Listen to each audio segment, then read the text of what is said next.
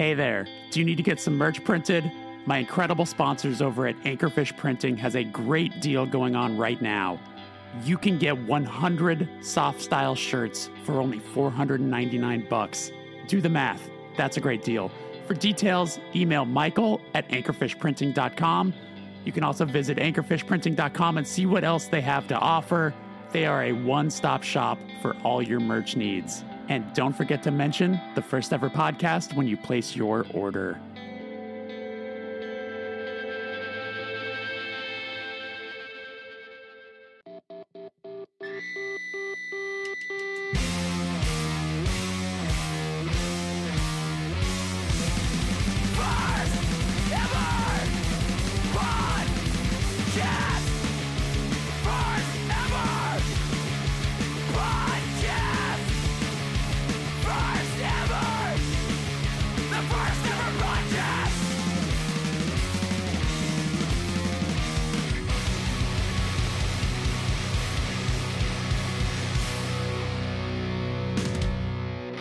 Welcome to the First Ever Podcast. My name is Jeremy Boehm. I am your host, and if this is your first time here, this is a show where I interview artists of all kinds about the first experiences in their art form that led them to where they are today.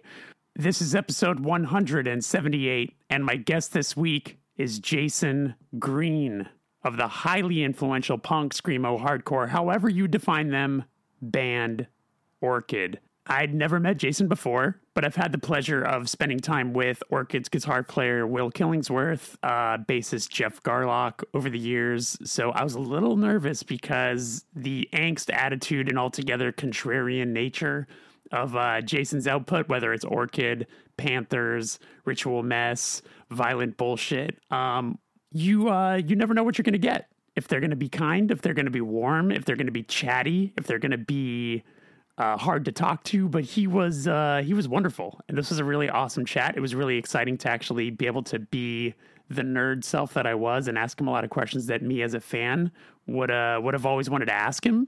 And hey, speaking of fans asking questions, if you head on over to patreon.com/thefirsteverpatreon, you could also find the link in the episode description. There's a bonus episode where Jayson answered questions that were submitted by subscribers. You can access that plus tons of other stuff. Find the right subscription amount to also be able to submit questions to upcoming guests. Or if you just want a back catalog of all the stuff we've been doing there, $3 is the way to go. There's a Discord channel. We're doing all sorts of fun stuff. It helps support the show and it means a lot. Also, if you want to support the show by subscribing to it on Spotify, Apple, wherever it is you're listening to it, leaving a positive rating and review, that is also an incredibly kind way to help support, and it's very appreciated. Orchid has some reunion shows. Most of them are sold out. I believe January 9th in New York City still has some tickets available. They sold out the 2 other nights there. And also they're playing in June in Toronto. I believe it's June 1st. So tickets are available for that as well. But without further ado, here's my conversation with the only man I know who, when he dies, 1,000 birds will fly out of his mouth. It's Jayson Green. What's up, Jayson? It's so nice to meet you. How are you today? I'm great, man. Thank you for having me. Absolutely. So, I've been looking forward to asking you to do this for a really long time. Often, the motivator is, maybe this person that I'm a fan of, something gets announced that they're doing and, it's like, okay, that's the time to do it. Obviously these Orchid shows got announced. I'm sure people started barking up your tree pretty quickly about doing things like this. So, I'm just another one of those people. So I'm excited. How are you feeling today about all of that? Has this been like an overwhelming, response? Yeah, I mean, it's a funny, the way it all kind of came together is a bit funny, where I just had relocated to Toronto from Brooklyn after living in Brooklyn for about 25 years. And, I had no job up there, had no friends, kind of like cut off from everything. So started chatting with the Orchid guys, and we had some offers coming in, and it seemed a lot more appealing at that moment in time. And we were having a really nice time kind of being around each other and chatting with each other. But then all of a sudden, all these other projects started happening at the exact same time as the Orchid reunion, so it's a lot of stuff happening at once. But Sure. yeah, I'm very happy with the response, and I'm glad people are excited about it. And yeah, it's been an adventure for sure. Oh, for sure. I I was an early bird on getting a little like nudge, nudge. This might be. I know Jeff a bit. Merrick, who is helping with the shows, is my booking Mm. agent as well. Oh yeah, okay. So we, when this was starting to stir, I mean, I couldn't be more excited. I unfortunately never had the opportunity to see you guys, back when. So, I'm Hmm. definitely going to be flying out to at least one of those shows. Nice. But how you liking Toronto so far? I mean, it's great. It's a very different pace of life. Um, yeah, I mean, I have New York is kind of like in my bones in a big way, so I it's imagine. definitely like a much. I had to sleep in the noise machine for the first couple months when I got there because it's so Oh, quiet. yeah. I live in a pretty sleep. I live in the West End, a pretty sleepy neighborhood Yeah. called the Junction, which is great. But yeah, there's we have like we live in a house and there's neighbors that talk to me, like all kinds of stuff. So it's yeah, it's different, but there's a lot of pluses too. I mean, Let me healthcare is tell you, great. for podcast sake, I'm excited that you live in Toronto because there's an ongoing joke with the show where it's like when I'm talking to someone who's in New York, for the background for them, it's always honking, and I live in LA, so the background for me is always sirens. So it just becomes like a fun post production cleanup session. Well, I have bad news for you. I'm actually in Brooklyn right now, so Oh, all right. Well, then here we go. yeah, we still have a place in Brooklyn, and I'm playing a show with my new band on Wednesday, so we're rehearsing. So I came Which down band is here that? for Is the that festival. the Jason Green and the Jerk thing? Yeah. Or Hmm. oh, cool, Yeah. cool. How long Yeah. you been doing Yeah. that? Well, I've been working on that record for since like the Obama administration. It's like very old, but this is the first release that's come. Well, I guess this is the first vinyl release that's coming out. It comes out on the 12th on DFA, and so we put a band together. We're playing a show.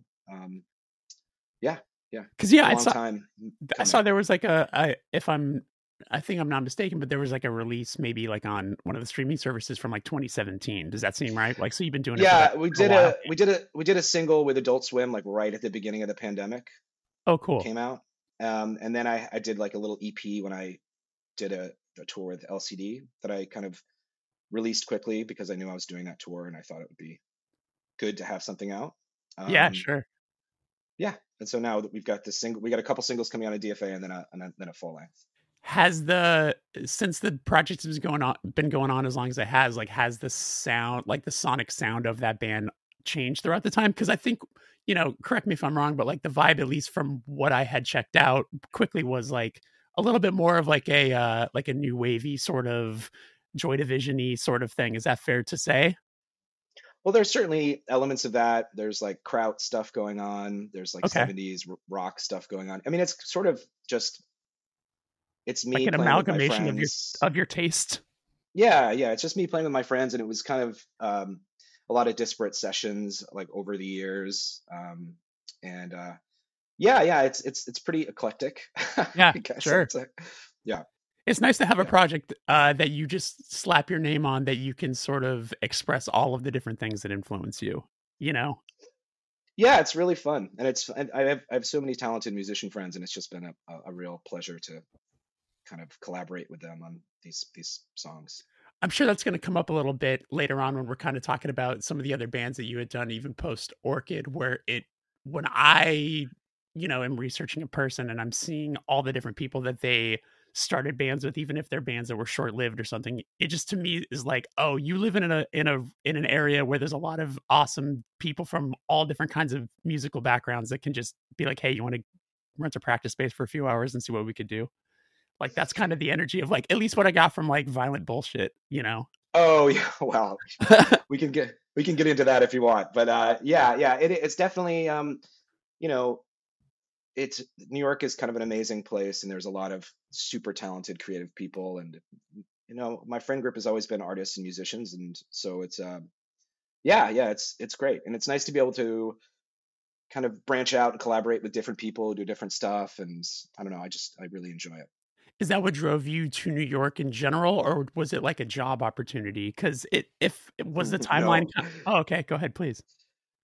Well, uh, I left college, um, Hampshire, but before I finished, and I didn't know what to do really. And I'd actually been to New York a few times. I'd never set foot in Brooklyn ever. Um, I was kind of dating a woman who was going to Columbia, and so I was like, well, I'll just go stay with her. And then I found a place in Dumbo in Brooklyn back in like '99. And I moved there really with no plan. I really had no plan. And again, it was like didn't know anybody, didn't know anything about the city. I just was like, I feel like I should be here, and I came here, and it worked out. It took some time, but it worked out. Yeah. Sure. I feel like the people that end up lasting in a place like Brooklyn are the people with those stories. I think the people who overplan and try to like make it their whole existence, I think that those are the people that don't last as long because you have to have that fighter spirit to kind of Yeah. stick it out in a way. I definitely was in a position where it was like, you have to make this work. Totally. So so yeah, you make it work. Also, rent was a lot cheaper back then too, so it was a bit easier. That that certainly helps. Well, shit. Let's start with the first question I usually ask musicians is, when you were growing up, what was the first thing that you connected with musically that felt like it was yours? Maybe not something that was being played in the house by parents or something or siblings, but something that you found that gave you a sense of identity. You were born in Vermont, right? Is that fair? Is that right?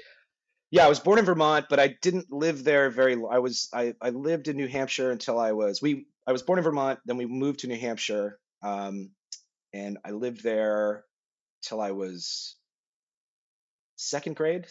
7, Sure. Okay. and then I moved to Connecticut after that, and then I did all my from second grade through high school was all in Connecticut. Okay. So you're in Connecticut. Okay. So there's potentially record stores around. Yeah. Yeah, I think, well, I mean, I guess it depends on what answer do you want. Like as a young kid, Yeah. was the Yeah. Yeah. first thing? Yeah. Yeah. I mean, I'm not the best. My memory is like not the best, but the things that stand out to me really are, I had a cousin who lived with us for a period of time, and he was a metalhead. He was much older, and he would give me tapes of bands that he deemed to be too wimpy once he started getting into like heavy stuff. Okay. So I he gave me like, Poison, Faster Pussycat, Motley Crue, and I was obsessed with I like Poison was like my favorite band. I was obsessed with Yeah. Poison. I and also like at the same time, the first Run DMC tape was like huge for me, Yeah. and also like Weird Al was a big one when I was young. It was like a very big connection that I made, like that I just loved and felt like it was kind of mine. But Yeah. I'd say probably, yeah, probably like hair metal stuff was like the first thing where I'm like, yeah, music fucking rocks. I don't know. Yeah. Are you able to enjoy any of that stuff in your adulthood, like with the nostalgia sake? I'm bringing this up just because I recently had Mark McCoy on, and he was like, "Oh, Oh yeah, that's all I listen yeah. to." That's like all he listens to. Yeah, yeah, Yeah. yeah. I don't really listen to it anymore. I have a soft spot for it, Right. and if it's on the radio or something, I'll, yeah, but I don't put on like Unskinny Bop or anything on my own. But I was desperate to own like a BC Rich Warlock bass because Bobby Dahl from Poison played it. That was like, to me, that was, I mean, Def Leppard was like huge for me. I was obsessed with Def Leppard. Sure, sure. Yeah. So then, it sounded like you had something you wanted to add to this, like maybe when you were older. So like maybe when you were a teen, what was the thing that sort of changed for you that made you, have your own identity in that way? Well, I mean, I think, the hair metal stuff led to like that same cousin gave me like he gave me Master of Puppets Hmm. tape, and I was like, oh, and then watching things like Headbangers Ball, stuff like that. It's definitely got into like heavier stuff, and then also continue to be kind of interested in hip hop music, like Public Enemy and those kind of things. Um, so yeah, that was there. There was definitely like an early having just having someone in our house that was kind of obsessed with music, like my cousin was. It kind of gave me the bug a bit, even though he wasn't there for too long, but Yeah. it definitely it definitely showed me there's things outside of what's going on in my little town. Did he play in any bands or anything like that, or was he just a fan? He played bass. I don't know if he played in any bands. He didn't play in a band when he was staying with us, Okay. but he played bass. Yeah. Got it. Yeah. Okay, so what was your first concert? Uh, okay, that could go a couple ways too. It was like first ever, like with Sure. um the earliest ones I can remember. My parents took me to see Kenny Rogers, Hell yeah. and I met Kenny Rogers. There's a picture of me with Kenny Rogers. Do you remember actually the interaction, or was it just like you look at the photo I and you say, I guess that happened? I vaguely remember. I don't think it was too. I don't think it was too prolonged. I think it was Was it pretty like a brief.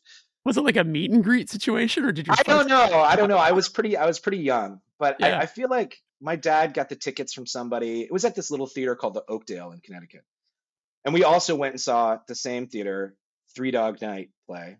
I think it was like Okay. one surviving member or something. Um, so those are two of my earliest kind of memories of seeing live shows. Okay. And then what Um, about maybe like first show? Like maybe once you get introduced to like, more youthful music. like a punk show. Sure. I was I was really into theater as a young man because I've always Oh. been very cool. um, and I used to do they would do these summertime Shakespeare plays in the local park in the town I grew up in. So I would do these Shakespeare in the park uh, performances. And I Yeah. met a girl there who was a bit older than me who was in the play, and she dated the drummer of this local Connecticut ska band called JC Super Ska. Okay. Is that Jesus Christ Super Ska? Yeah. Uh-huh. Yes. Yes. That's correct. So That so is they were correct. extra cool. They were really cool. Yeah. And anyway, so we went to see his band play at a place called the Tune In New Haven, which is an all ages punk club. Cool. And if memory serves, I think this band called the Pissed played, who are like kind of a legendary Connecticut hardcore punk band, and a Is it band like called Brutally. PIST? Yes, Right. Yeah. yes. And a band called Brutally Familiar also played, which is like another kind of hardcore punk band. And I just remember being like very excited about that. There's a lot of ska. It was like Connecticut was a big ska town at that point. So I used to go to see a lot Interesting. of ska shows, but it was always mixed. So there was always punk bands playing Yeah. with the ska Yeah. bands. Yeah. But the situation just excited you. It like made you, you know, feel like you Yeah. I wanted mean, to be a part of it. I think the where I went to high school, junior high, high school, uh, it was it wasn't the most. They weren't the biggest culture vultures in town. It was very very straight laced. We had like the number one high school football team in like on the East Coast or whatever. Uh, and it just there wasn't a ton of culture around Yeah. really. So when I started to do, and I did like musicals and stuff like in the school, and then when I went out and did these like Shakespeare plays, there was like grown-ups doing it as well. And then you started to meet people who are kind of like artistic. And then they're like, well, they show you a new world. They're basically like, there's people out there that like art and music and literature, and and then you're like, oh, really?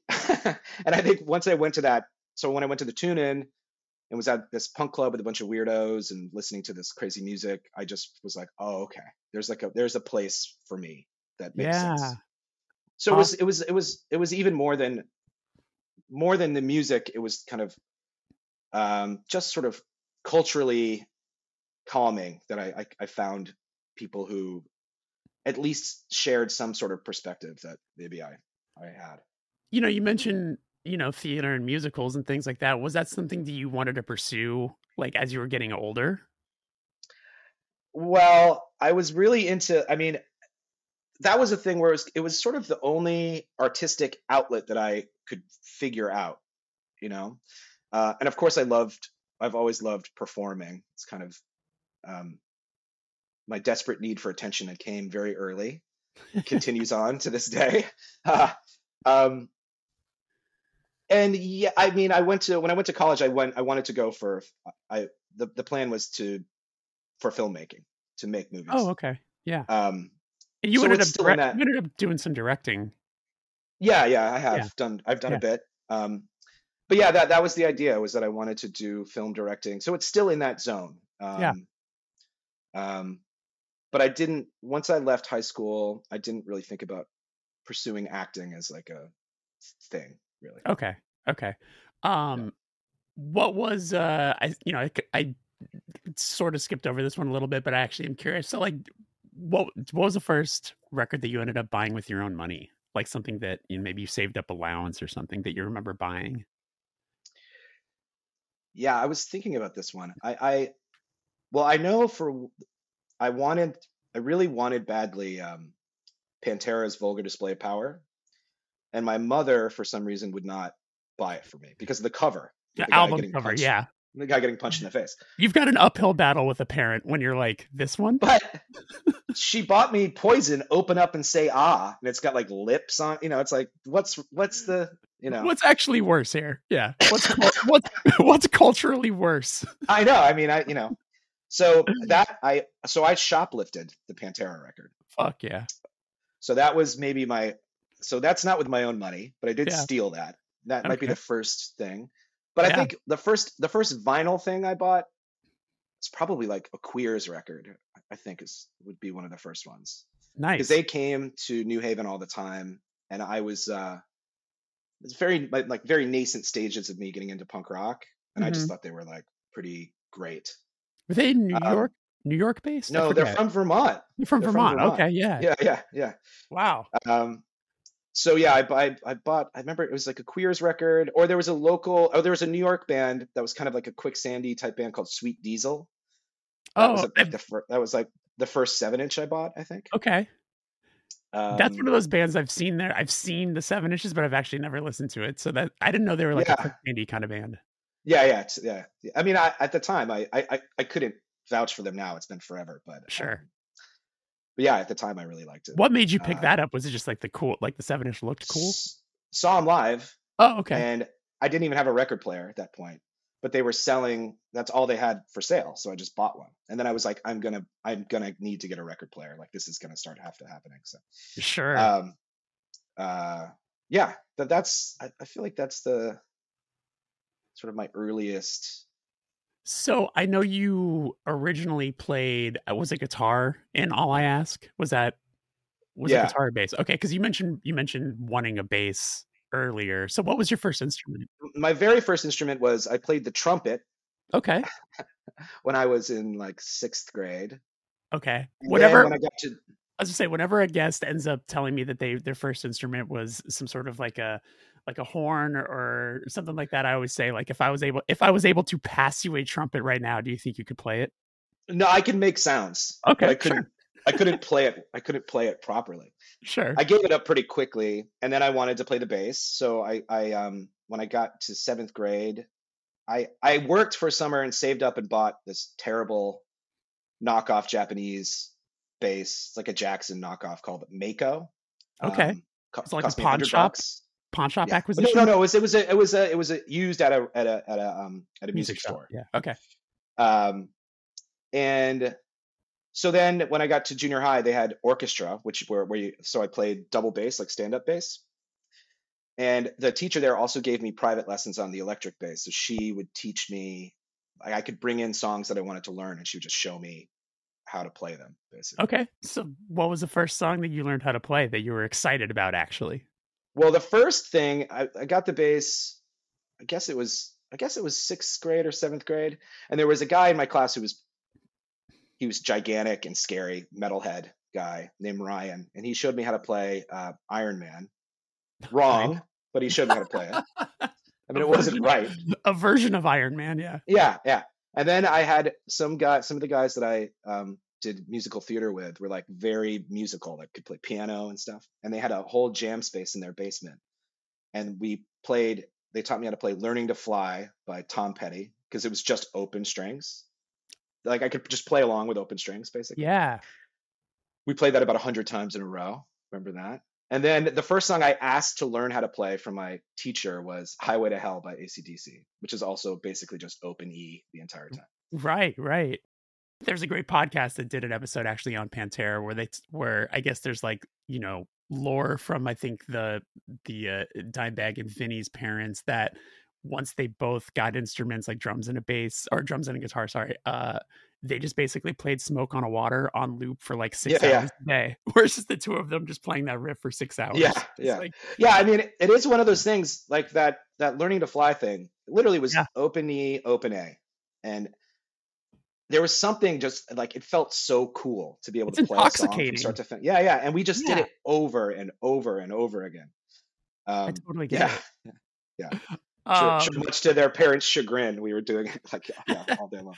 Where were you practicing? Did you have like one of your friends had the garage or what? No, it's these two brothers that lived down the street from me. They had like a whole setup in their basement. They had drums, they had a keyboard, they had bass, they had guitar. Yeah, so we'd go down there and just kind of mess around. What an amazing situation to have as a leg up as a young person. Like that's so like I mean, think about how hard it is to find a practice space in Brooklyn. Oh well, yeah. Like I'm dealing with it right now, so I'm sure you are. All right, so then what was your first band? What was the very first band you did?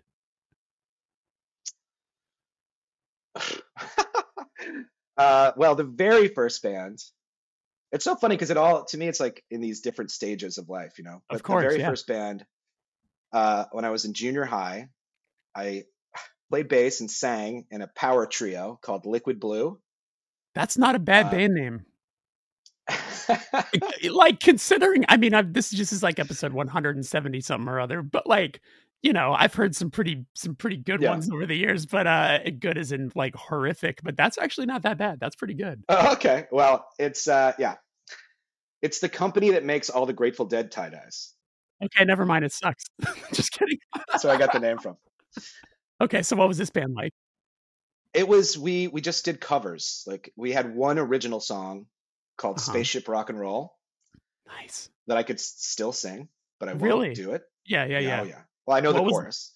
What was the vibe? I was very into like Jimi Hendrix at the time, and we covered like Fire by Jimi Hendrix. Okay. We covered a couple Jimi Hendrix songs, and then we also covered. So we played a junior high talent show, and we had to play 3 songs kind of dispersed throughout the evening, and we started with Fire by Jimi. Wait, like not in a row? Not in a row. We were like, it was just, we were kind of like, it was like a house band. You were like the house band. Okay. Wow. So we started off with Fire, roundly booed by the crowd. And that was our first of 3. So, oh my God. And then we did our original Spaceship Rock and Roll, also not a huge hit with the crowd. Yeah. And then we closed with Walk by Pantera. Okay. It's psychotic. It's just psychotic. I mean, that's sort of culturally where I was at, like in Connecticut. Like you're just like, you had to just, whatever you could figure out, you just try to figure out. Like there was no one telling me what was cool, what wasn't cool, or. Was the original song kind of a vibe between those two things? Like, was it like heavy, but like trying to be classic rocky? Like, no, I was definitely more in the classic rock zone than heavy. Okay. For sure.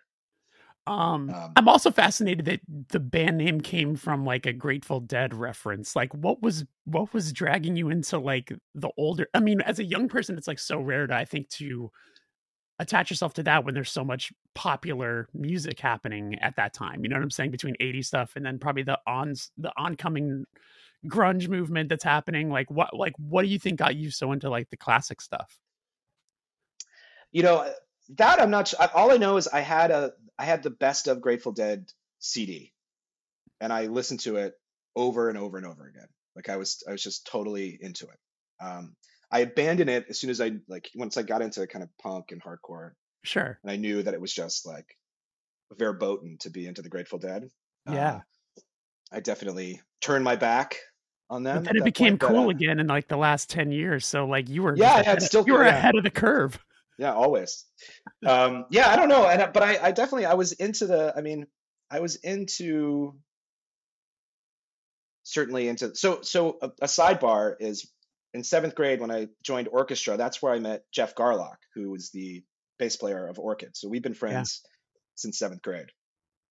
And he and I would spend weekends in his basement watching Headbangers Ball and 120 Minutes and all that stuff.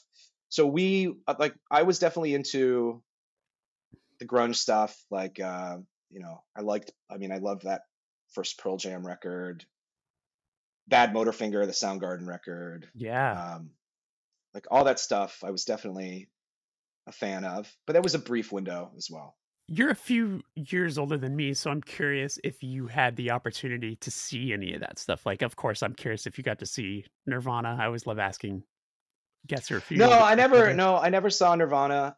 I also was just not and I still don't like Nirvana. I just Okay, never cared for that band. sure. I think probably when that record first came out, I certainly was like everybody else, kind of taken up with Yeah. it. But no, I didn't see them. I think I was a little young Okay.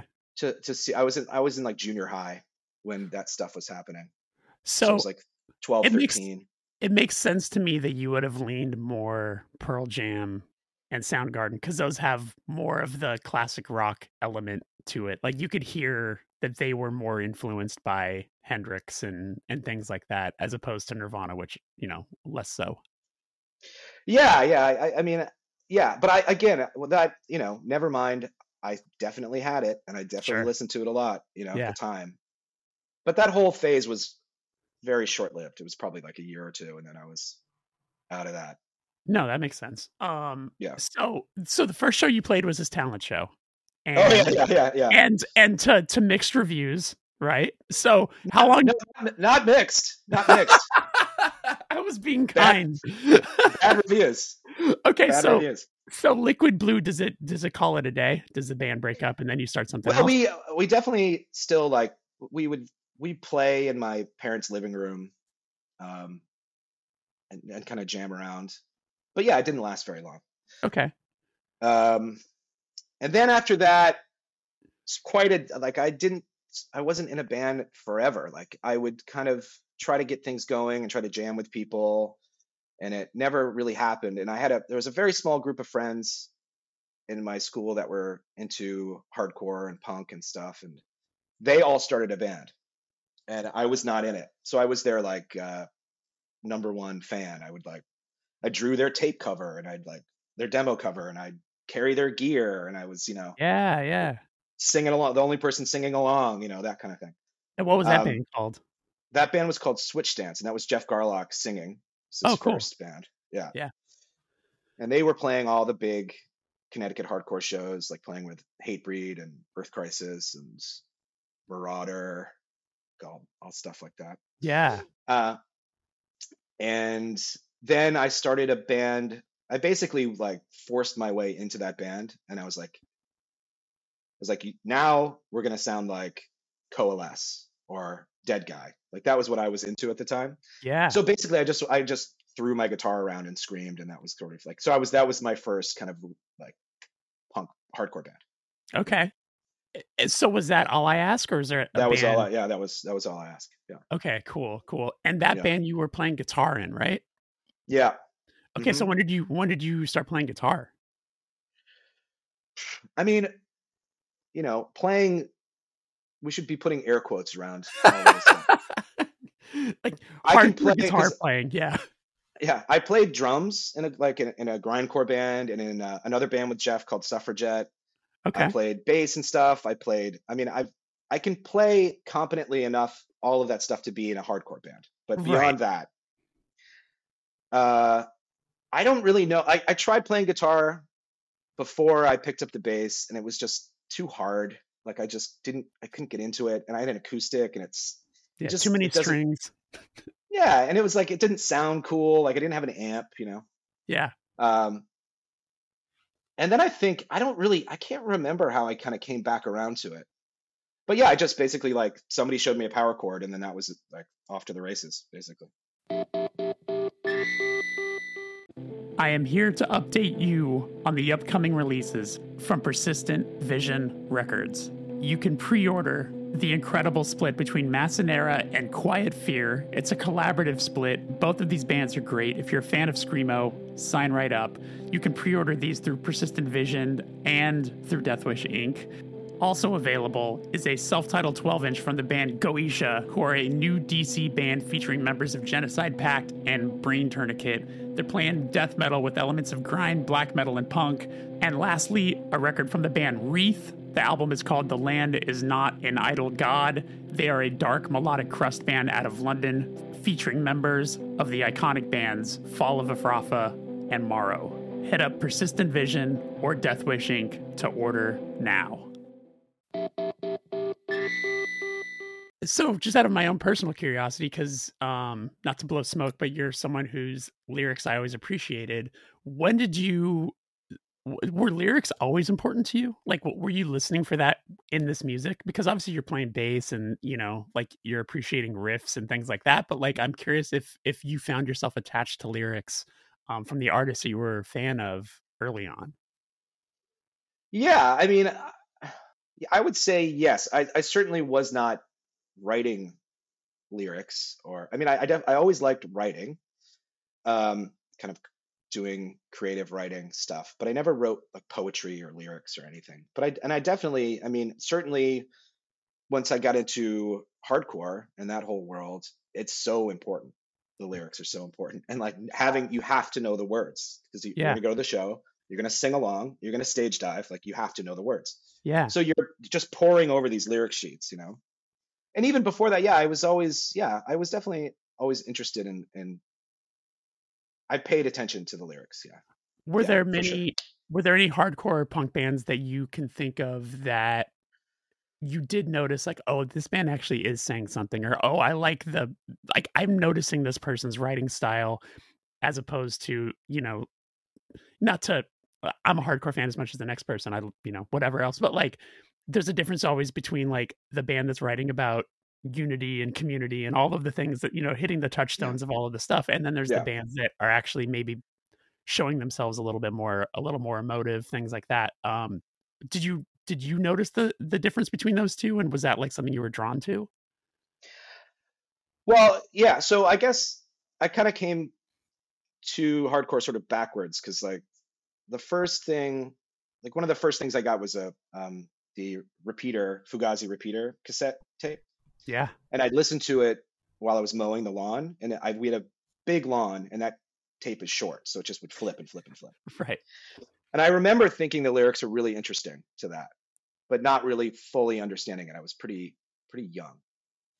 And then through them, I got into Minor Threat, and then I got really into this idea of it. Like I liked, and then getting into like Youth Crew stuff, like Youth of Today, and you know, local band like Fast Break and Cornerstone were from Connecticut, and they had this like a brevity to them, and this whole thing about, you know, youth and community and like friendship and all that stuff totally resonated with me at the time. Like I really liked it, and I know now that obviously that this is like it's a paint by numbers kind of thing in hardcore, but at the time I didn't know, and I just was like, oh wow, this is so cool what they're talking, and Yeah. straight edge and all that stuff. I thought it was awesome.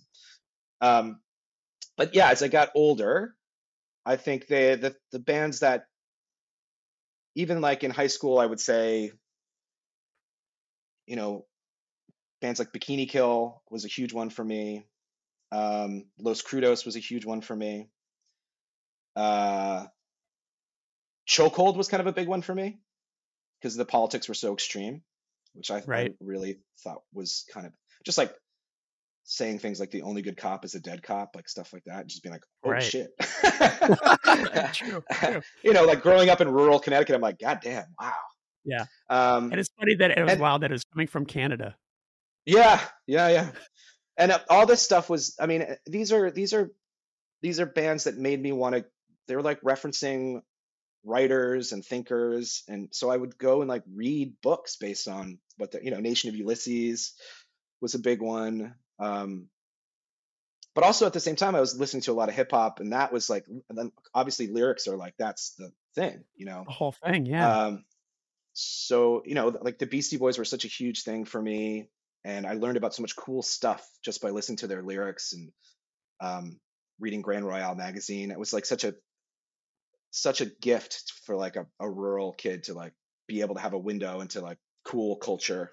And I can't even imagine, like, I'd love to be able to fly on the wall, like, the time you realized that they started out as, like, a hardcore band. I'm sure that was like a, wait, It what took the forever. fuck? It took forever. I bought a bootleg, a live bootleg, and it was all hardcore stuff. I was like, what the? This isn't Beastie Boys. Right, And yeah, it was. And then they released that Cookie Puss EP, right. and that's when I kind of was like, oh wow, yeah. I mean, it still blows my mind to think about all that. But Yeah, yeah, those were sort of like I think as I sort of matured, um, I those were the kind of thoughtful, like, outwardly political in a way that's contentious. I really liked. yeah, Um, but I also I really liked the kind of scary, aggressive, hardcore lyrics. When I was first starting off, like just angry, violent, you know, that appealed to me I get for it, sure. I get it. Yeah. So what was the first band that you recorded with? Was it All I Ask? Yeah.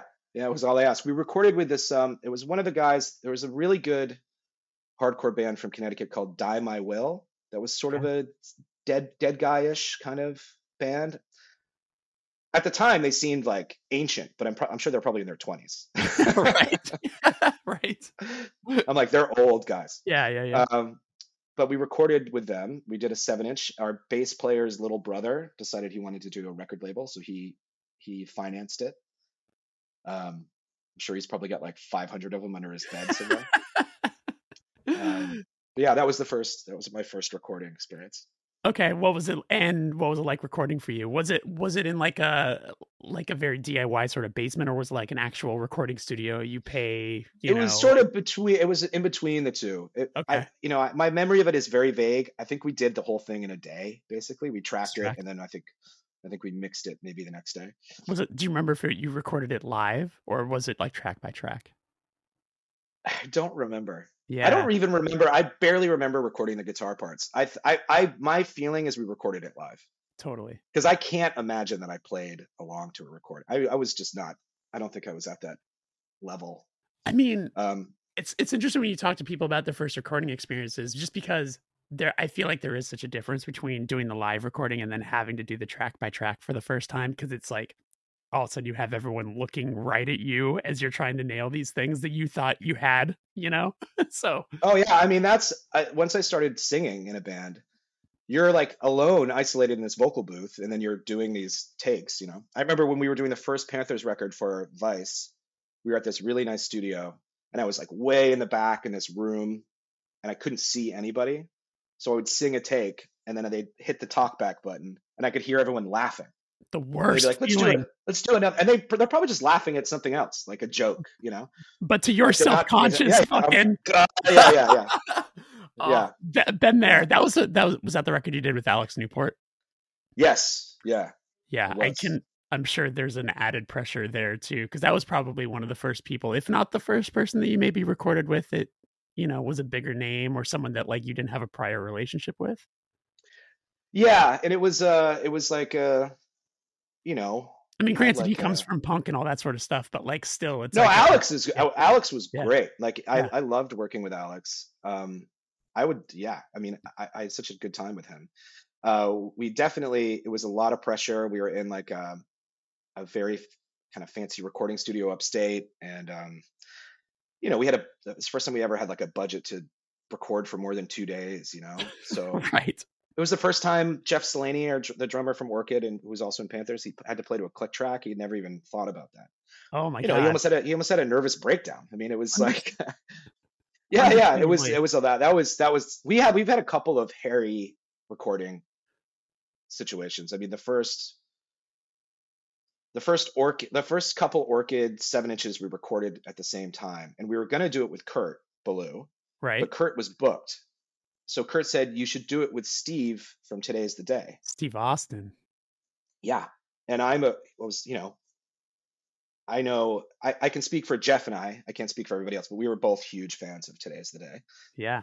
Um, so we were thrilled and we recorded with him, and it was like this was probably the first time it was the first time since All I Ask that we did a demo tape. Will recorded the Orchid demo at Hampshire. But so this was kind of like, none of us knew him. We all kind of held him in high regard. We had to sleep on the floor of the recording studio. We're like locked in the recording studio, and we were all such babies. Like Yeah. we were all pretty like sensitive, like soft guys. Yeah.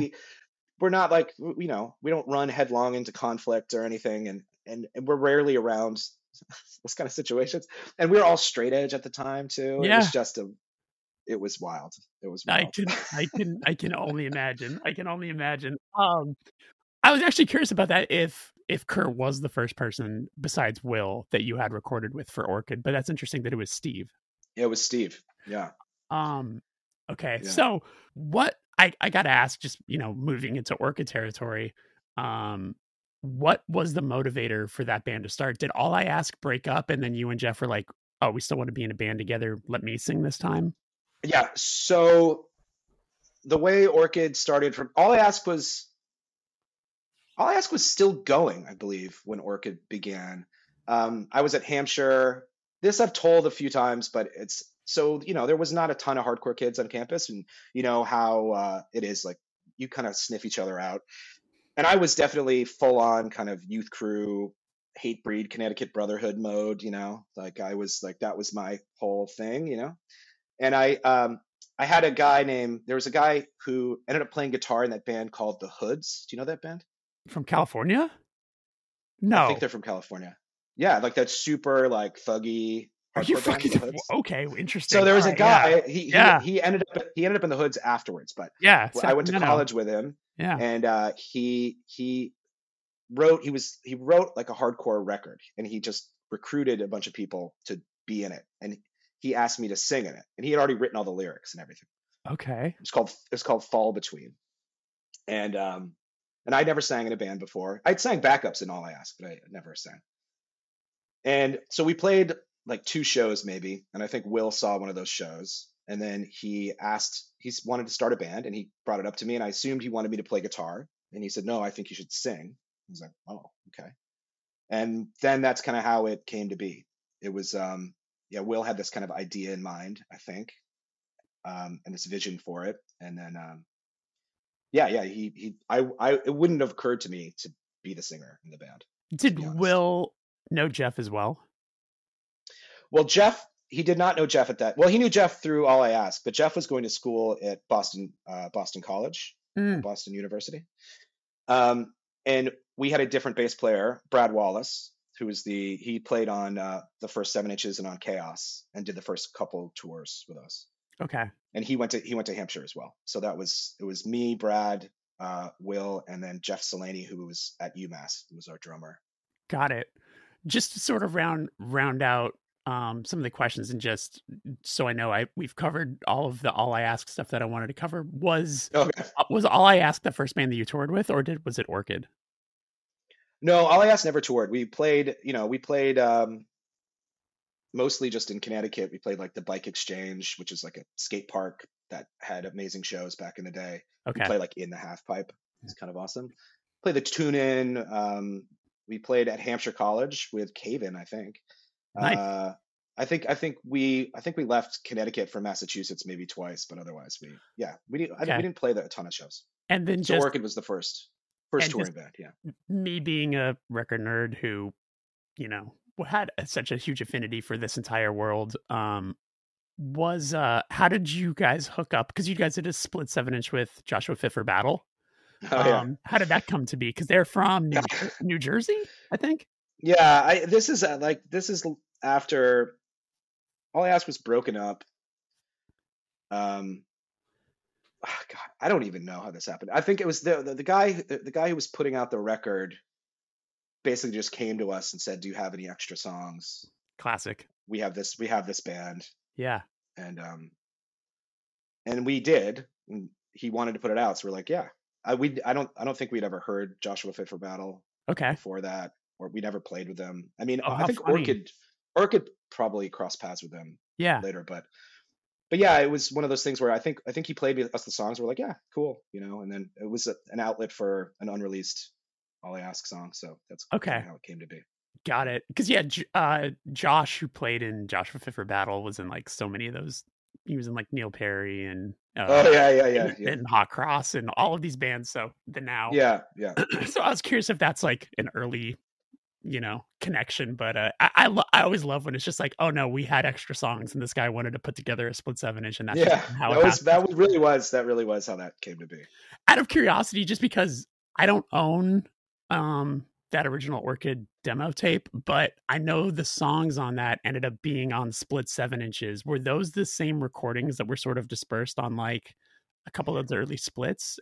No, they were re-recorded. Okay. But the original demo recordings are on the Totality release that we put out, which is like all the splits, like all the singles That's what I together. was curious So if those recordings were the demo. That's why I guess I was curious. yeah, we have the demo recordings on there, and then we also we have. I might be getting this wrong, but we definitely re-recorded that stuff. That was the stuff we did Okay. with Steve. Okay. Got it. Yeah. So then tell me about the first tour. What was the first tour you ever did? We did the East Coast. I think we went all the way down to Florida, but I might be wrong. Just you guys, And or we were were you with another band? well, we kind of matched up with a couple different bands. This is at the very beginning, so this is Will, who was the most seasoned in terms of connections with people. He had Clean Plate as his record label, Right. very crust and grind focused. I gotta say, So I was surprised to see that the Orchid demo tape wasn't like one of the first releases on Clean Plate. It was like number like 20 or something. So it's interesting that he had been doing it for a while before that band started. So that's I found that interesting. Yeah. It was a going concern. Like he was doing really well.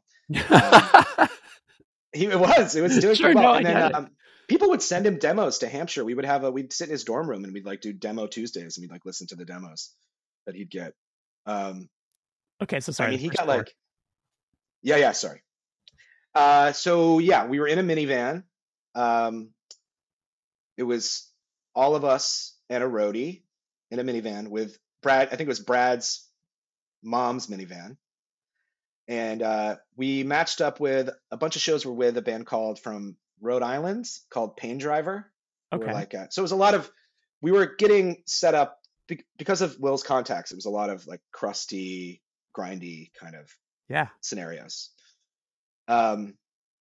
So we did a bunch of shows with Pain Driver, and then we ended up playing a bunch of shows with Burned Up Bled Dry, who I think had just put out their first 7-inch on Slap-A-Ham. Okay. Who were awesome. Yeah. And it was it was definitely like people. We got good responses from people, but nobody knew who we were. A lot of basement shows. We played a horrifying squat. In what city? Atlanta. Okay. It was like this crazy giant squat, and it was like a crust fest. It was like they had like it was all crust bands and us. And then it was in like a loading dock basically. Right. And then they said we could sleep in one of the loading docks, like a storage space. And they showed us it's a cement floor and there was like 2 couches, and I watched a dog pee on the couch. So we're supposed to sleep on it. I just watched it happen. And then they said, leave the door open, the garage door open, because someone is going to try to break into your van and you might want to stop them. Oh my God. And I remember thinking, I'm like, they were certain it was going to happen. They were saying it's going to happen. And I was like, we're not stopping anyone. Yeah. I'm not stopping someone. I'm going to stop like a larceny. It's so funny how like, I'm sure all of you wanted to say out loud, like, why don't we just go not sleep here? Like, why don't we just go sleep in the van somewhere? But no, like, we all feel like we have to be here. And and you're just hanging out in a Mad Max situation. No, and to get food, there was like a gas station. Yeah. It was a little bit of a walk away. And someone was like murdered there that night. There was some like crazy police act. I mean, it was crazy. Yeah. But we survived it. And I remember it being fun. Sure. I remember being excited about it. We had I I think we had, I don't know, we might have just had the demo. I think we had the demo, some T-shirts, and some patches. I think that was like our merch haul for that And one. how far down did you go? Did you make it down to like Florida? I think we went to Florida, but I know the other guys are going to listen to this and be like, Jay can't remember shit. Like, he doesn't know what he's talking about. I feel like we did, but Yeah. we might not have. I don't remember exactly. Was the first... Oh, we also played. I think we were matched up with Hail Mary for a couple shows too. Oh, that's cool. That's sick. Yeah. Was the first release after the demo the split with Pig Destroyer? Is that the first vinyl release? Well, I think the first thing we got, and again, sure, no, I get it. May be wrong, but yeah. I think it was the Handheld Heart 7-inch, the green one. Yeah. Cogs. Because I do remember us not having the covers in time for a tour, and we silk screen covers for shows. And I think they were pretty close. But I think that one came first, but I could be wrong. They're pretty close. I always, go into these interviews with a grain of salt because I'm expecting the person I'm talking to remember things from 25 years ago perfectly. So there's always a grain of salt aspect with this. But what I was curious, well, the other guys have a really good memory. I'm not so good. So yeah, because some of the songs from the demo, I think maybe one or two of the songs from the demo ended up on that self-titled 7-inch, and then it's like the other stuff was, I think there were songs that were also maybe on the Pig Destroyer split potentially. Yeah. How did the Pig Destroyer split happen? Like, that's legendary as hell. They're a band from Virginia, Yeah. So Will had a relationship with Scott Hall from Pig Destroyer because he put out some agoraphobic nosebleed stuff on his label. Yeah. And then Will was booking shows at Hampshire, and Scott was like, I have a new band, and Will booked them. And then I think that was our first show ever, was with Black Army Jacket and Pig Destroyer. Wow. And then after the show, we had the demo. We had made the demo before the show. Yeah. And then after the show, Scott basically just was like, do you guys want to do a split? And then we said yes. And then there was a guy named Dave who had a label out of Virginia called Amendment Records. He was in a band called Facade Burn Black that will also release their LP. And he put out the record. It just kind of fell into place. Yeah. That was the thing where I kind of was like, oh, I guess I'm in a band now. Right. That was the fastest and furthest along anything had gone for me in a musical project. I mean, it's such an amazing hack having someone like Will in your band that already has this sort of set in network to get cool things kind of moving just because of the relationships that he already had. That's such an amazing situation to be able to be in a band with. Yeah, but also the thing is, he's so talented. He's such a great guitar player. Yeah. I think, if we weren't good, no one would ask us to do anything.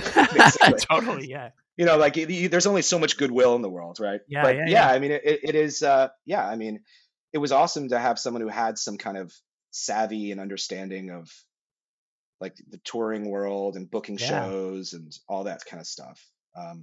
It was great. I've had the pleasure of being around him, and we're friendly. Like Touche played with Ampier early on, and we played with Failures and stuff like that. But it's so funny.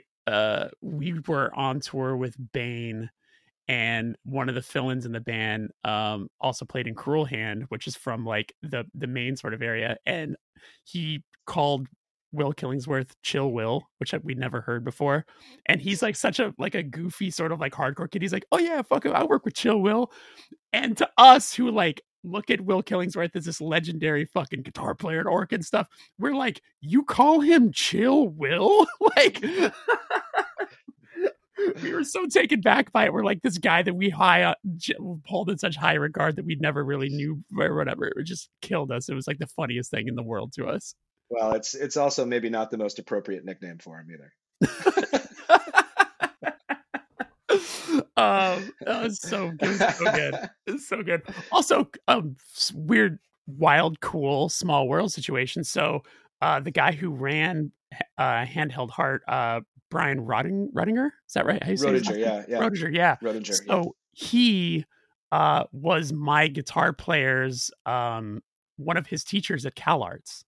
So right, awesome. he had this cool connection with him where when Touche started, he was still in CalArts and he was like, oh my God, my teacher like put out all these cool records. And he, I think, taught him like print shop sort of stuff, like, you know, and because of that, we still silk screened all of our first 7-inch stuff because of Brian, which is this cool sort of small world connection. Yeah, Brian's amazing, and it's great to see like what he's gone on to do. I mean, he's so talented. What was your connection to him? Was he a West Coast person originally? Yeah, he was. I feel like I think we were just kind of like sending tapes to people. I don't remember how he got his hand on it, but he was the first person. We had a lot of thoughts about where we'd like to release stuff and labels what we liked. And he was the first person who was just like, I want to put out a record. Like he was really, really like adamant about it and super supportive. And when we went out to the West Coast, he would travel with us. And yeah, he's awesome. He's such a cool guy. Do you think that because the band it's always sort of been said that like Orchid's hometown was Amherst, right? Like that's kind of where the band was sort of central. Is that right? Or like kind of where it came from? So yeah. Looking at a map, I find it interesting that like, you know, I'm a West Coast person, so I'm used to having to drive really far for anything. But like, it seems like it's equal distance to Albany, to Boston, to Providence, to Hartford. Like, was that something that was helpful being located there to where like it made getting to these places to play shows like kind of easy? I don't know. I mean, we didn't really. I don't think we ever played Albany. We might have. I don't think we ever played Hartford either. Interesting. Wow. We did play. I mean, I think we played like I think we played at UConn, but we played Providence all the time. That was the big one for us. We played Boston a lot. Yeah, we played a lot in Massachusetts. We played like Worcester and sure. And even we didn't even play New York City that much. We played ABC once or twice, and then we played Brownies on that very last stretch. But yeah, no, I don't think we really took advantage. That never occurred to me, and I don't think I ever took advantage of that. Something inspired me today to be like, where actually is Amherst? And I was looking at it, I was like, wow, this seems like a really great local spot to be able to hit all these different places. But it's funny that you didn't really get to take too much advantage of it. What was the first time? Really. What was the first time you went to the West Coast? What tour was that, and what year was that? Oh God, Jeremy.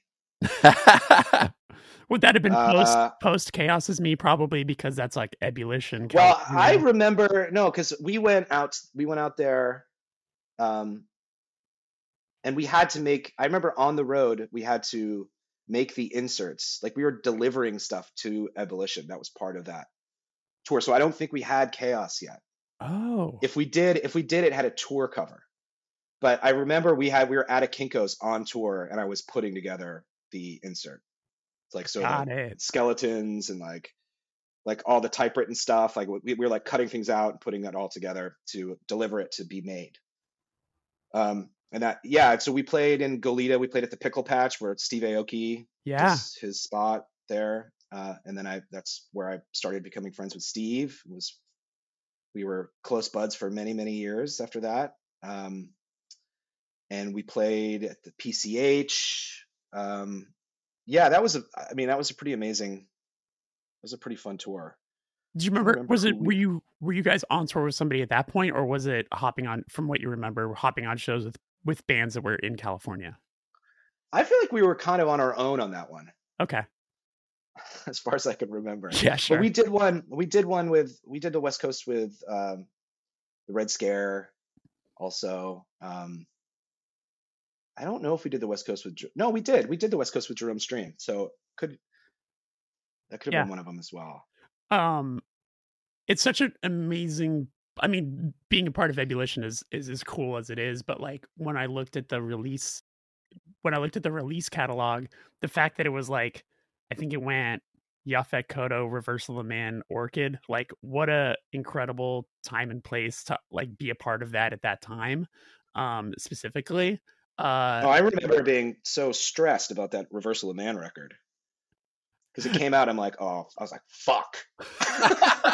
like, Like they yeah, beat us. Like they beat us right, to it. right. Oh Um, man. yeah, yeah.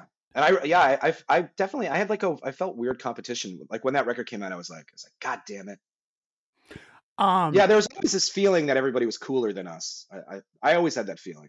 That's So it so was like I funny was to me always, because yeah. as an outsider, as just a fan of the genre, I always looked at you guys like you guys were the beacon of cool. Like your lyrics were were like snarkier. Like you had just like so many like things that made you guys like the art was always super cool and like very specific and things like that. It's interesting that you guys felt like you were the uncool band.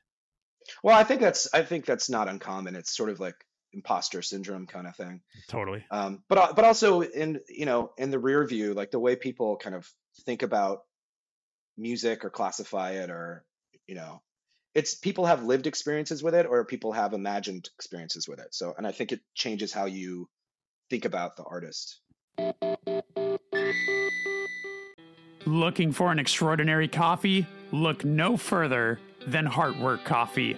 With 8 years of excellence and proudly roasting in the vibrant city of San Diego, California, visit heartworkcoffeebar.com to explore a wide range of single origin and blended coffees to suit your taste preference. On a personal note, co-founder Rob Moran has played in so many bands that have inspired me personally, like Unbroken and Some Girls, for example, and it's been amazing watching Heartwork thrive all these years. The coffee is amazing, and I'm thrilled to support this company. Once again, visit heartworkcoffeebar.com to place an order. That is HEART work coffeebar.com.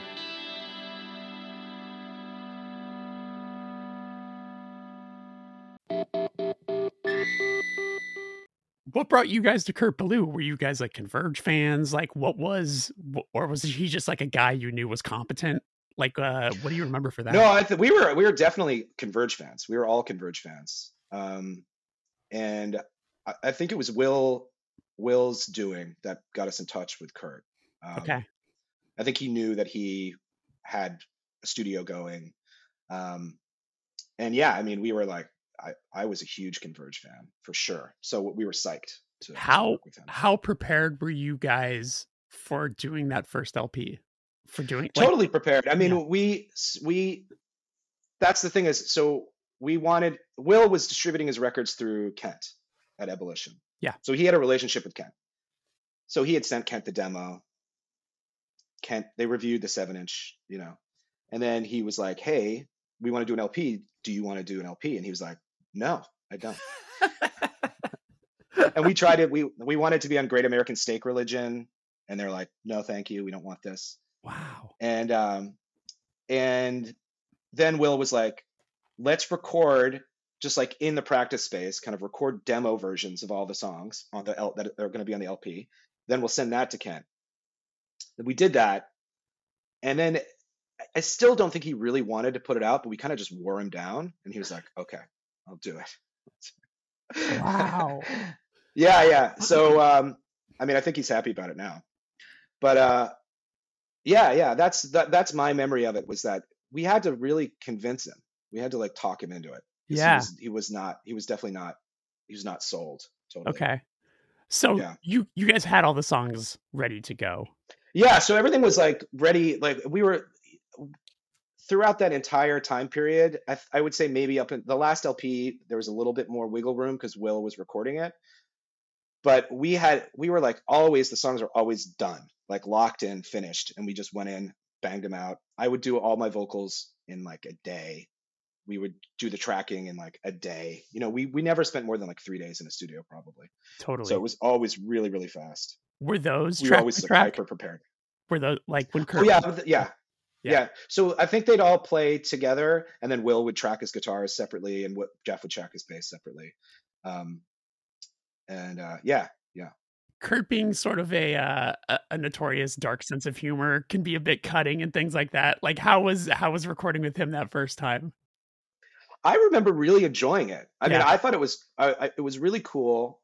I think this is his very first studio space. Yeah. So it was in this kind of industrial park and there was nothing around.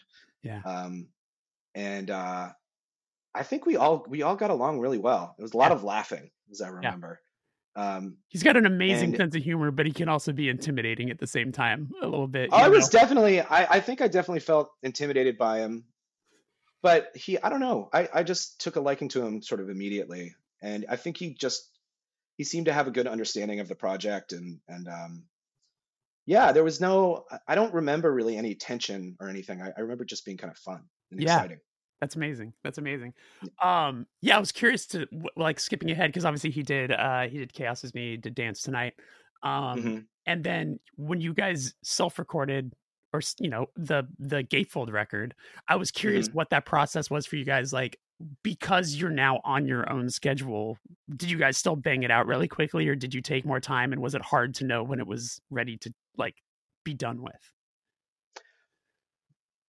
Well, all of that's true, kind of. I mean, we did a lot of writing. We did a bunch of writing kind of on the road. Like Will had some riffs, and like I would say Tigers was one. There was a riff that Will had, and we kind of would like mess around with during sound check, and then we just started playing it live. And like I didn't really fully have lyrics, and we kind of had like it was kind of formless, but we knew we wanted to do something with that. Amherst Pandemonium, I remember, was kind of similar. Both parts, we like Will kind of had the riffs, and I didn't really have fully have lyrics, but we were still kind of doing it live. Um, and then when we got into Will's studio, I think a lot of the songs were there. I was still writing. I was kind of actively writing lyrics as the recording was going.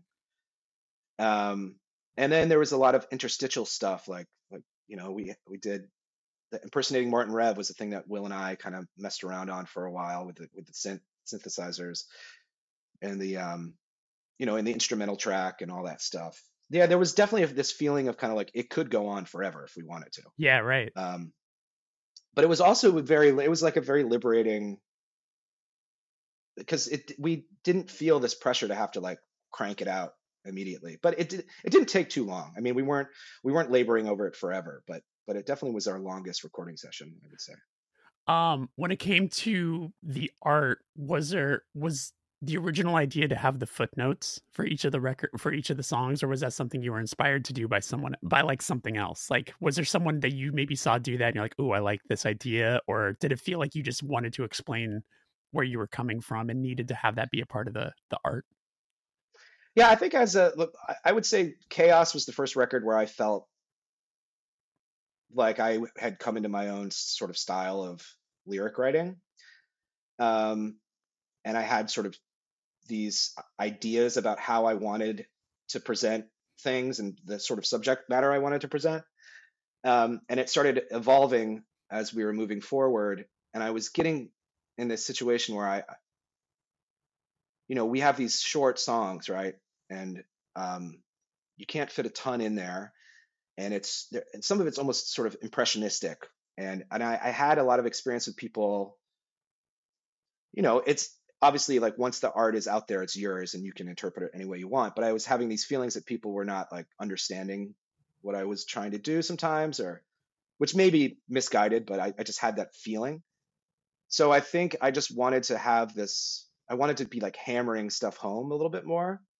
And this is a thing that translated into Panthers too. It was that concept was something that I wanted to expand on. Um, like basically be like very clear about where I stand on Yeah, certain things or think about stuff. Um, I don't think I would do it again, yeah. uh, but I like how it came out. I I 100% understand how you're feeling. Like I love the aspect of once you put something out there, it doesn't belong to you anymore. Like it's great to hear people's interpretations of things, but I think there's also a thing, especially when you're younger, where if there's enough people like to you getting it wrong and talking to you about it while getting it wrong, there's like an aspect where you're like, now I feel like I need to explain this more. Like I want to make sure Yeah, that I am crystal fucking clear about where I'm coming from. And I could see that being a motivator for sure. yeah, and you forget sometimes people. I don't think, and I certainly don't think this should affect the way people make art, and I think it did affect me to a certain degree. but some people are just not going to get it. Yeah. Some people they're not, they don't have like, they're not the most, it's just some things are going to maybe fly over someone's head, or Yeah. they're not going to get the tone of something, or, you know, and, and that's just something you have to be at peace with, I think. Um, Yeah. but I just found myself being frustrated by the fact that everyone didn't, everyone couldn't understand what I'm trying to do here. Man, Right. come on. And But I don't even know. I don't even know if that was really the case. There was just, there's all those like, it was like, early stages of internet. It was people interpreting the lyrics or people talking. And I just remember it driving me nuts. I mean, from a fan standpoint, I think one of the most fun aspects of that record for me as a fan was like, oh, this guy does not like his fan base, and this guy is like mad, and he's reacting to all of these sort of things, or like, um, it felt like a very reactionary record, between songs, Yeah, it was. between the songs of like, like, we don't have t-shirts, or like, the comment about like not fetishizing vinyl, and like all of these sorts of things, which I found really entertaining, and I was like, this is fucking cool. Like, I like the anti-chaos is me sort of energy. Was there something specifically that you were reacting to? Was it just like an overall frustration? Yeah, I mean, we had been like, we toured a lot, Yeah. and like every time there was a break in school, we toured, uh, and yeah, and I would be the person, but I'd play the show, then I'd run behind the merch booth selling the merch. So I had a lot of interactions with people. Yeah. Um, I can't help but think also like you thinking about you as a young kid listening to a song like Merchandise in your headphones as you're mowing the lawn, and then like that seeping in and sort of becoming this sort of early DNA with like how you ended up, singing about that stuff sort of later on. well, we would have people show up and just run over, like buy T-shirts and records, and they don't stay for the show. Oh my You know, god. like there'd be stuff like that would happen that way. I just was like, I don't. We certainly, we're all vinyl collectors.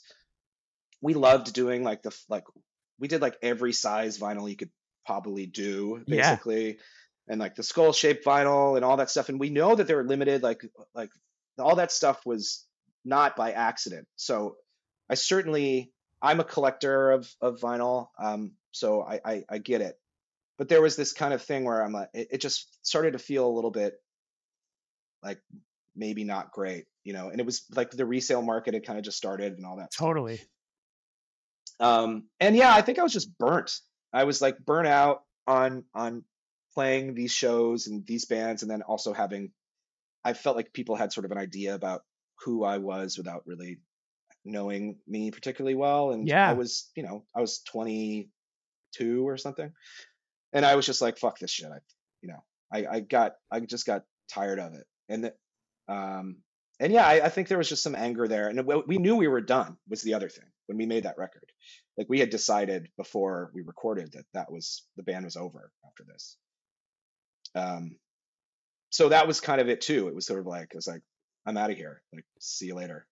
Uh, um I I completely understand everything like everything you're saying. Like I understand like, yeah, you make all this cool shit, you want to make art with your friends, you want to have these like cool different variants, or like tour covers and things like that, because that's what inspired the things that you guys were all into. So I understand wanting to do that. And then I also understand the frustration of like someone basically taking advantage of that with bad intentions. So like I yeah. understand the response completely for that. Um that makes a lot of sense to me. And also at that age, it's like you have so much to prove. So I get it. You know what I'm saying? Well, yeah. There's this hubris of youth that I think is a beautiful thing, where you really do feel like you can do anything and there's no boundaries, and I think that is that's a wonderful thing, and that's why young people create such exciting art. Yeah. Um, and I also have always been this kind of born contrarian. Like I just, I'm I love being difficult. So so I think that was part of it too, where we started people's as we gained popularity, the more I wanted to be like, fuck Fuck you. this. Yeah. yeah. Which is it's a very dumb way to be, but that is how I felt at the time. Um, you know, you mentioned that the band had already decided it was wrapping up when you were doing the Gatefold recording and things like that. How long after the release of that record did you guys stick around? Like, were you like, we're going to at least do a full US tour after this, or like, we're going to play enough shows, or was it pretty quickly after? Because I know We did, the Panthers record was like a year later, the first one. yeah. That was overlapping. Like I was in New York at the time. Both the Jeffs were in New York also. So we were doing Panthers kind of simultaneously. Oh, interesting. Uh, Okay. but yeah, I think we had decided that we would do like a series of final shows, but that was only the East Coast. Oh, okay.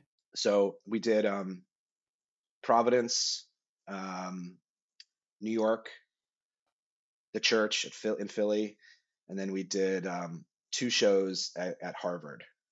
It was supposed to Okay. be one, but it was a small room and it was too many people, so we did two shows in a row. Nice.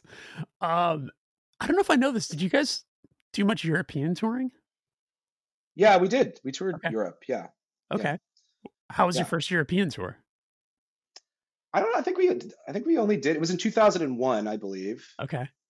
Um, it was awesome. I mean, it was fucking great. Yeah. We were all, as has been probably widely reported, we are all very big German hardcore fans. This Okay. label Percuro out of Bremen had bands like Sistrel and Morser. We were all like big Acme Acme, fans. fuck yeah. Carol. I mean, these are all big kind of influences on this kind of stuff we played. Yeah. So we did. I mean, we played a ton in Germany. Um, we played this crazy squat that was in Copenhagen, and then right after we were done, it was shut down by the police Oh permanently. man. That's why they had the festival. It was a huge riot in the city. Jesus. We it was. I mean, it was pretty. I mean, I don't know. It was great. It was just great. Yeah. It was my first time going to almost all of these places, and yeah, I think we did. I think we toured Europe twice.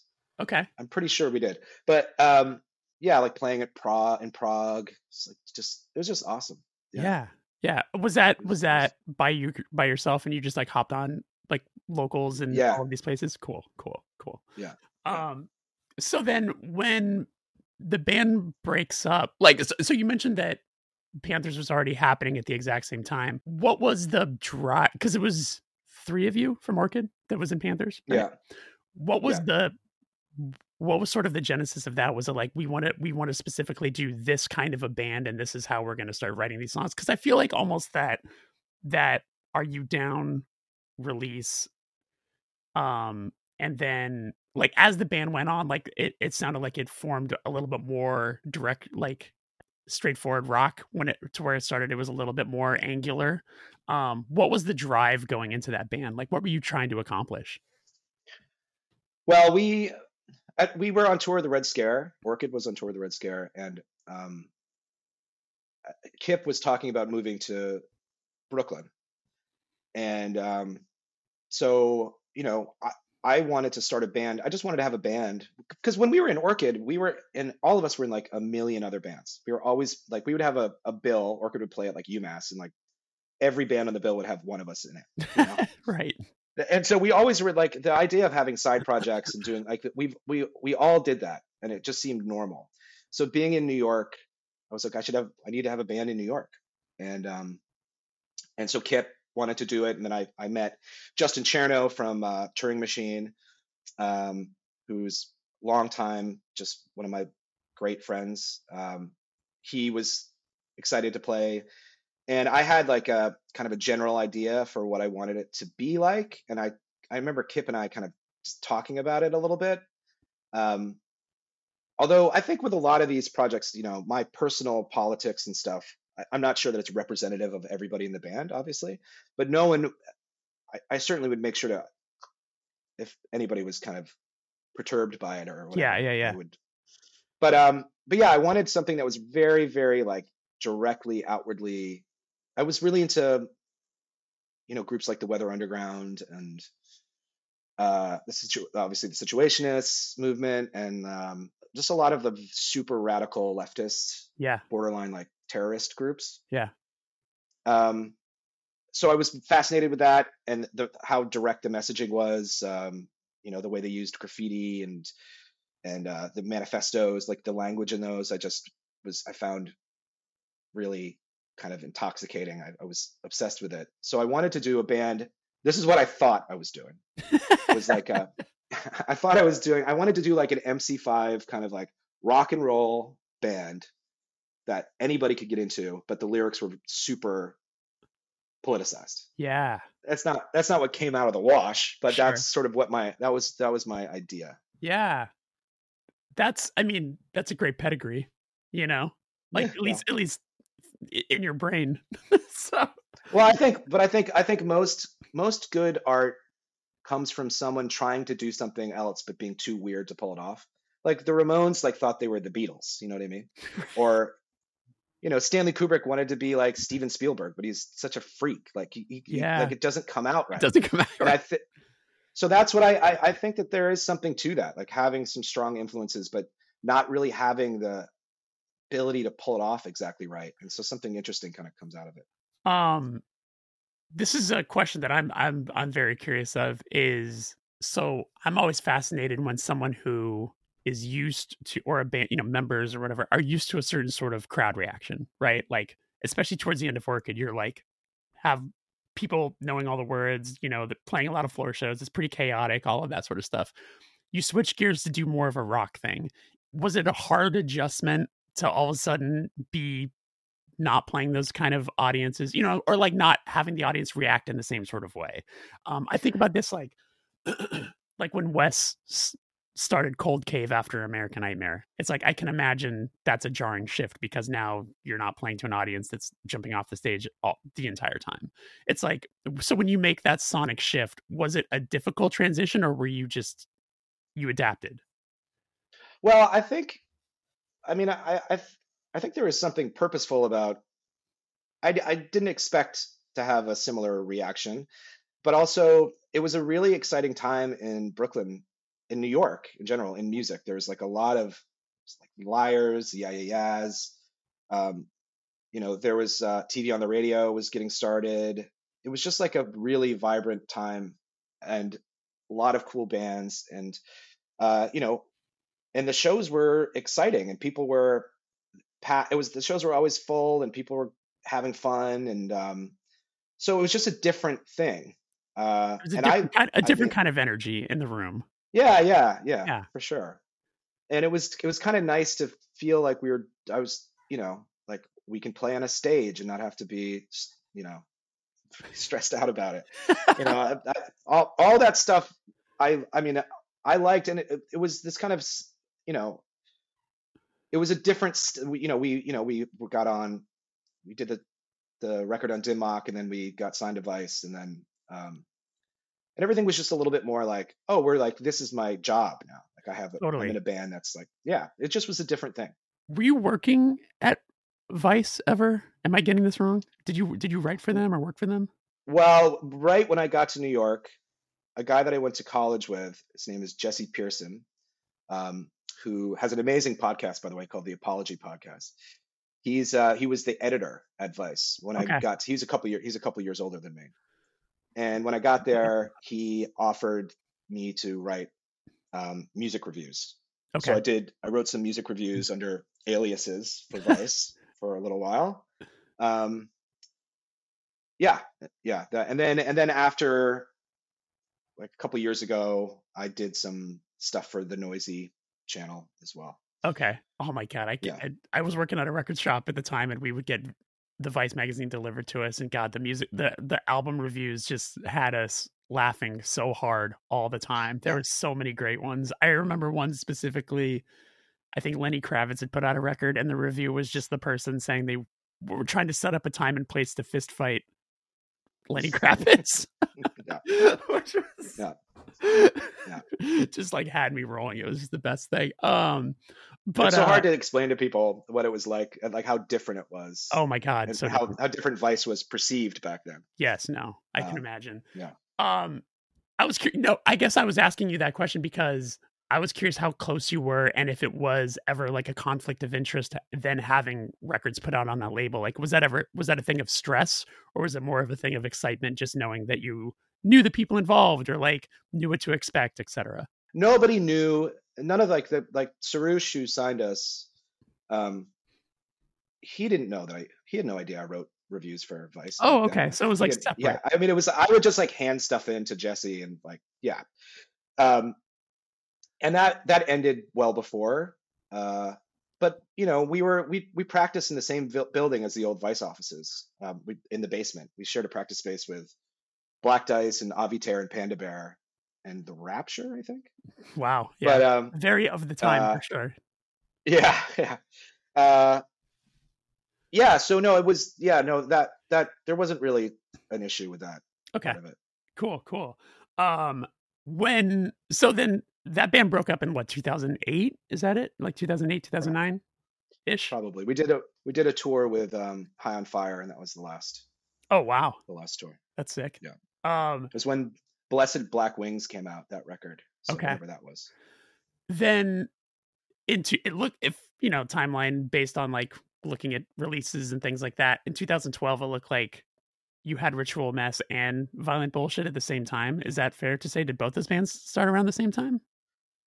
No, Violent Bullshit came first. Violent Bullshit was like kind of my response to being in Panthers and kind of dealing with that kind of style of touring and recording and releasing records. I just wanted to do something that had like zero pressure, Uh-huh. zero expectations. Yeah. The initial idea was that we would only play birthday parties. We we never played. We did one tour that was a disaster, but Because you play like we Fun Fest, right? yeah, Yeah. yeah, we did. But we never left Brooklyn otherwise. We just played Brooklyn Okay. and Manhattan. And yeah, it was meant to just be like just complete fun with friends. I mean, and that's why it lasted as long as it did, because it was just fun and we all liked each other, and it was, we'd play shows in Brooklyn and people would go crazy and it was fun, Yeah. I, Um, and it was like and Ritual Mess. a lot of members of in that thing too. It's like one of the people was in like La Salve Fav and stuff like that, right? Yeah, that's Andrew, Yeah. who's in my new band, the Jerk, as Oh, well. cool. Andrew Royland. Um, yeah, yeah, and Dan, our drummer, used to play in Black Army Jacket and Hail Mary back in the day. Half Man, another band he was in. Yeah. Um, yeah, yeah. So They were all like just my neighborhood friends. was that the first, quote unquote punk hardcore band that you did post Panthers? And was it that kind of the inspiration to like, I missed doing this, I'm excited to do it again kind of a thing?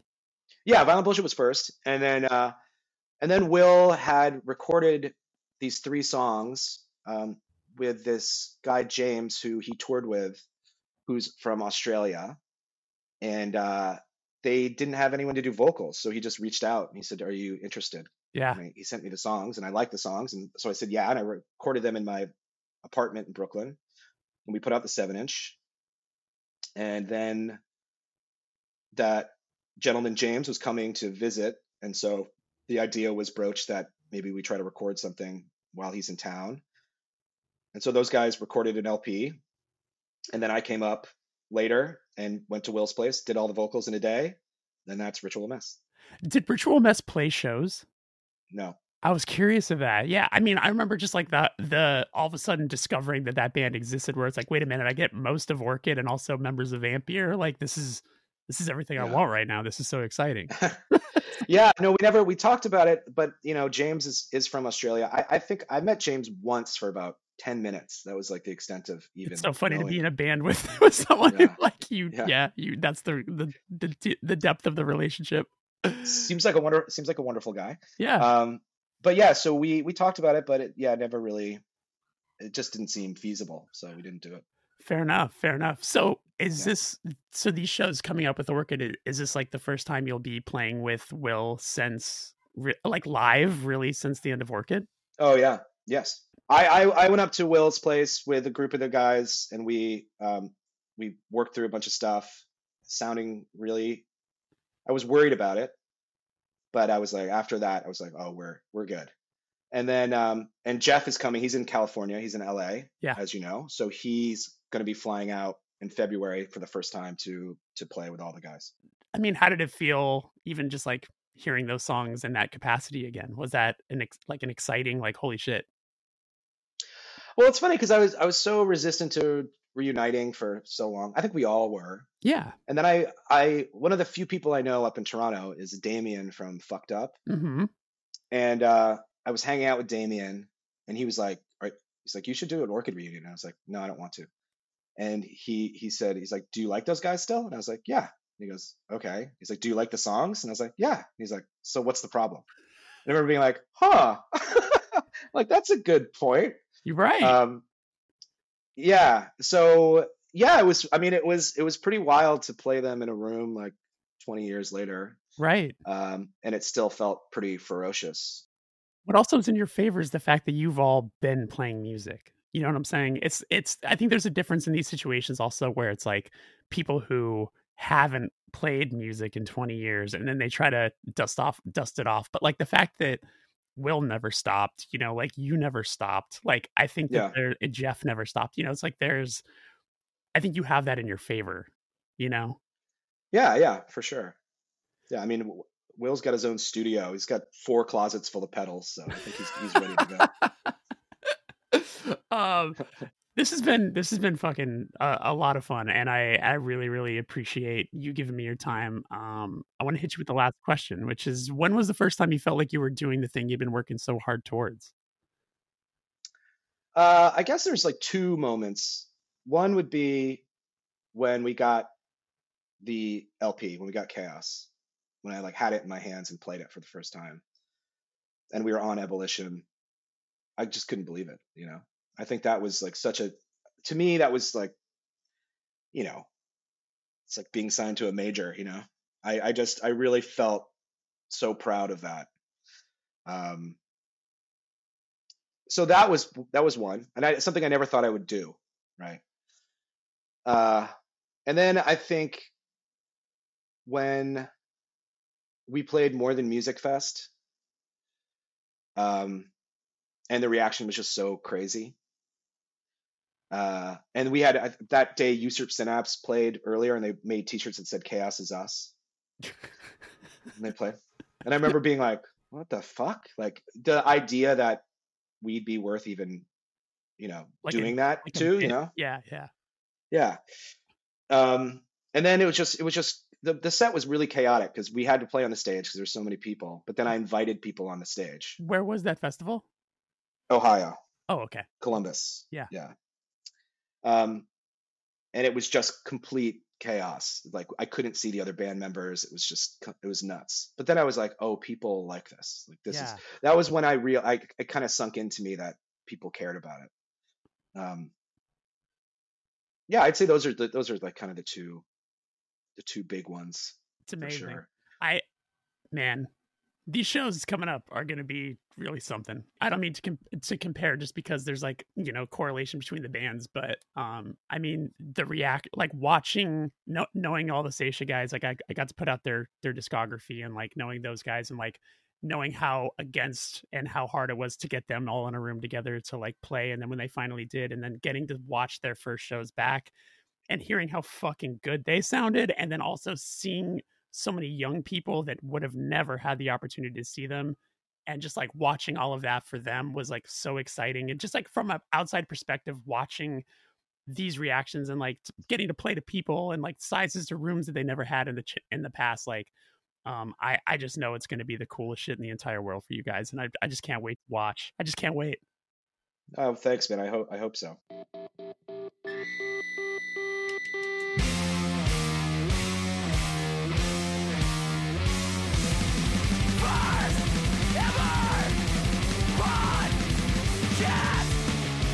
And that is our show. Thank you so much to Jayson for coming on, and thank you for listening. This episode was produced, edited, and made to sound so good by my boy Ryan Rainbow.